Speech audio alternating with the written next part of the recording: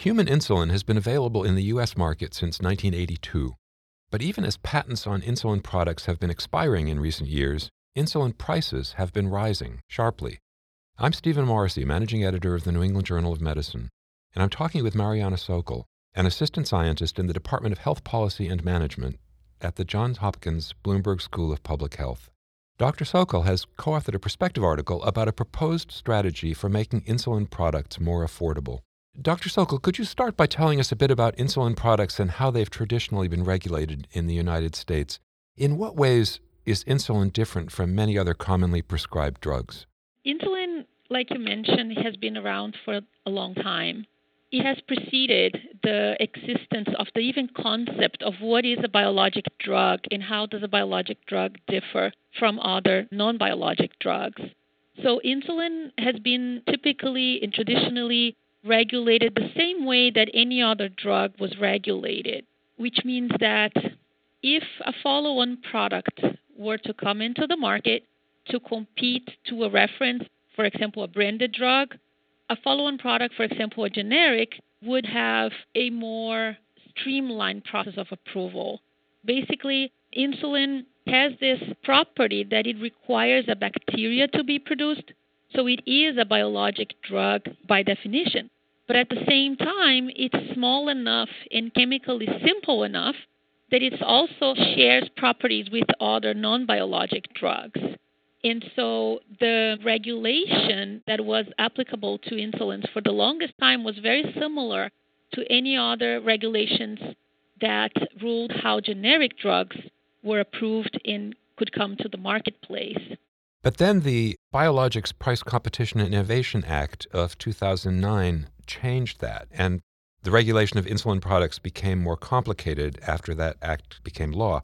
What changes did that law make to regulatory pathways, and how did they affect insulin products? So the new pathway that was enacted in 2010 acknowledged that biologic drugs have greater elements of complexity and uncertainty. One, because they are more novel agents. Two, because their production processes are more sensitive to changes, for example, specific bacterial lines, specific proprietary production processes, and so on. And these molecules are also more complex. So the Biologics Price Competition and Innovation Act in 2010 established that for a biosimilar drug to be approved, different than small molecules, where a small molecule would only require demonstration of bioequivalence, so a small molecule would only require chemical and pharmacological studies showing that it's equivalent to the reference product. In the biologics world, a biosimilar, when applying to come to market, doesn't only need to show proof of bioequivalence or high similarity. It needs to show, in addition to these chemical and pharmacologic studies, it needs to show also clinical similarity. So clinical studies demonstrating that a patient with the condition being exposed to the biosimilar product can be expected to have the same clinical effectiveness, the same safety profile than the reference product. So first, the Biosimilar Price Competition and Innovation Act in 2010 established that now biologic follow-on drugs, which are called biosimilars, first they need to show more evidence. They have to also demonstrate clinical evidence of similarity, not only pharmacological and chemical. In addition to that, a second main difference between these two frameworks of approval pathways, a second difference is that upon approval, once, for example, a generic drug is approved, in the generic world space, a generic drug is automatically granted the possibility of being directly substitutable for the reference product in the pharmacy counter. What does that mean? It means that if a patient comes to the pharmacy with a prescription for the branded product, for example, the pharmacist may dispense a generic product without the need for a new prescription by the provider. In the biosimilar space, this possibility is not automatically granted upon approval. A biosimilar drug is approved, and if the pharmacist wants to dispense the biosimilar drug, it requires a specific prescription by the provider. Only upon submission of additional clinical studies the FDA grants what they call interchangeability, which is the possibility for direct substitution at the pharmacy only upon a series of new clinical studies. It's actually called a switching study. That's when a biosimilar may be granted the possibility for direct substitution, which is interchangeability. And is it that regulatory change that has been driving these increases in the price of insulin? Not yet. This regulatory change is coming starting in March 2020 for new products that are going to be filing their applications starting in March 2020.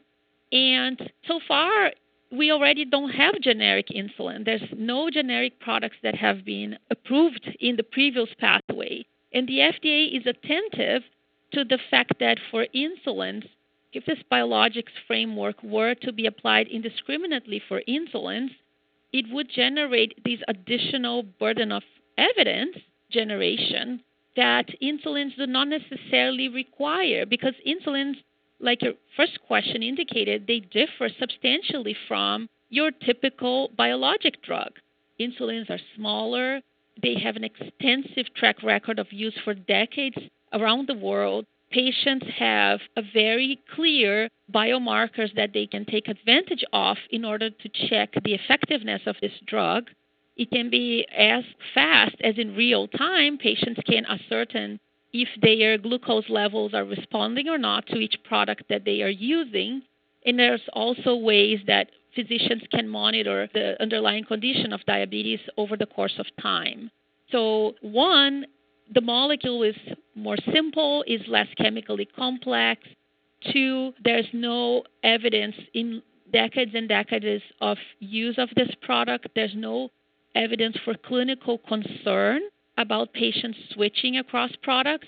And three, there is also the possibility of monitoring in accurate biomarkers and long-time monitoring of this condition as well. So this new FDA guidance, which would establish interchangeability, is designed to bring down those prices. Is that correct? The new guidance is designed to streamline the process for insulin. The FDA has acknowledged that the uncertainty regarding follow-on insulin products is lower as compared to other follow-on products for other complex biologics. The FDA has acknowledged that because this uncertainty is lower, the need for additional evidence should also be lower accordingly.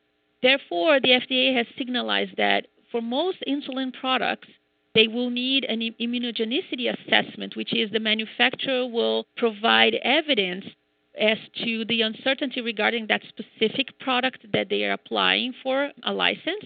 And if the FDA deems that uncertainty about that specific product is low, they will waive the requirement for these additional immunogenicity studies, which can mean that, for example, a drug will not need a switching study in order to be approved as an interchangeable product. So in its most expansive interpretation, this new guidance will mean that it may become easier for an insulin product to obtain this important interchangeability status. This is very important because of a few reasons. One of the reasons is the competition in the market, like you mentioned. For the regular follow-on biosimilars, for our average biosimilar, those don't have interchangeability status. Therefore, they do require a new medical prescription. If insulins are streamlined in the process of obtaining their interchangeability status, that means that not only competition across products will be facilitated, because now the pharmacist may dispense one or the other product, also uncertainty for providers and for patients will decrease. This is something that often gets ignored in the conversation as we tend to focus on prices, because of course affordability of insulin is such a big problem right now, but there's also an element of certainty for patients and providers that in the world of biosimilars is very important.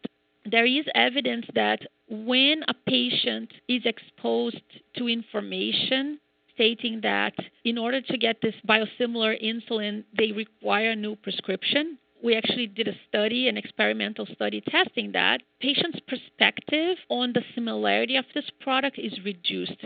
So when patients are told that they need a new medical prescription in order to obtain their biosimilar, it changes patients' perspective on the similarity of these products, and it actually reduces patients' likelihood to be willing to take this product.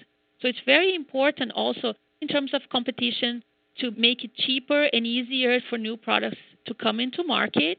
It's important in order to have products compete for price, so compete for being dispensed in the pharmacy, but it's also important for providers and patients to reduce the uncertainty around these products. You spoke about the ease of glucose measurement, about the long history of insulin use. In fact, how strong is the evidence that establishing interchangeability for biosimilar insulins won't increase the risk for patients who might switch from one product to another? Well, there's several sources of evidence supporting a very low uncertainty around insulin. The first source of evidence is the relatively simple chemical structure of insulin. So it's not a complex molecule like most biologic drugs. One piece of information that is important to mention is, for example, the size of the molecule is a very small molecule as compared to large biologic molecules. Insulin only has about 50 amino acids, whereas large biologic molecules like Humira, for example, they have way more than 1,000 amino acids in their composition. So there is the chemical structure that is more simple. There is also the long history of patients taking these products and alternating between products, sometimes because of doctor's prescription, sometimes because of availability and affordability of each product, but oftentimes because of insurers' decision. I mean, some insurers, they change their drug benefit from year to year and they change their preferred product. So patients must accordingly change the product that they are taking. And those switches have not been shown to generate any sort of worse clinical outcomes over time for patients. There's also plenty of scientific studies showing that even if a patient develops antibodies against insulin, which can happen, but there is no correlation between the generation of these antibodies and any sort of worse clinical outcomes or changes in the dosage of insulin that they need to take, or changes in glucose control, or changes in complications over time. So there's also no scientific evidence around this drug. Finally, what are the next steps for the FDA's draft guidance, and what do you think are the chances that it will ultimately be implemented as it's currently written?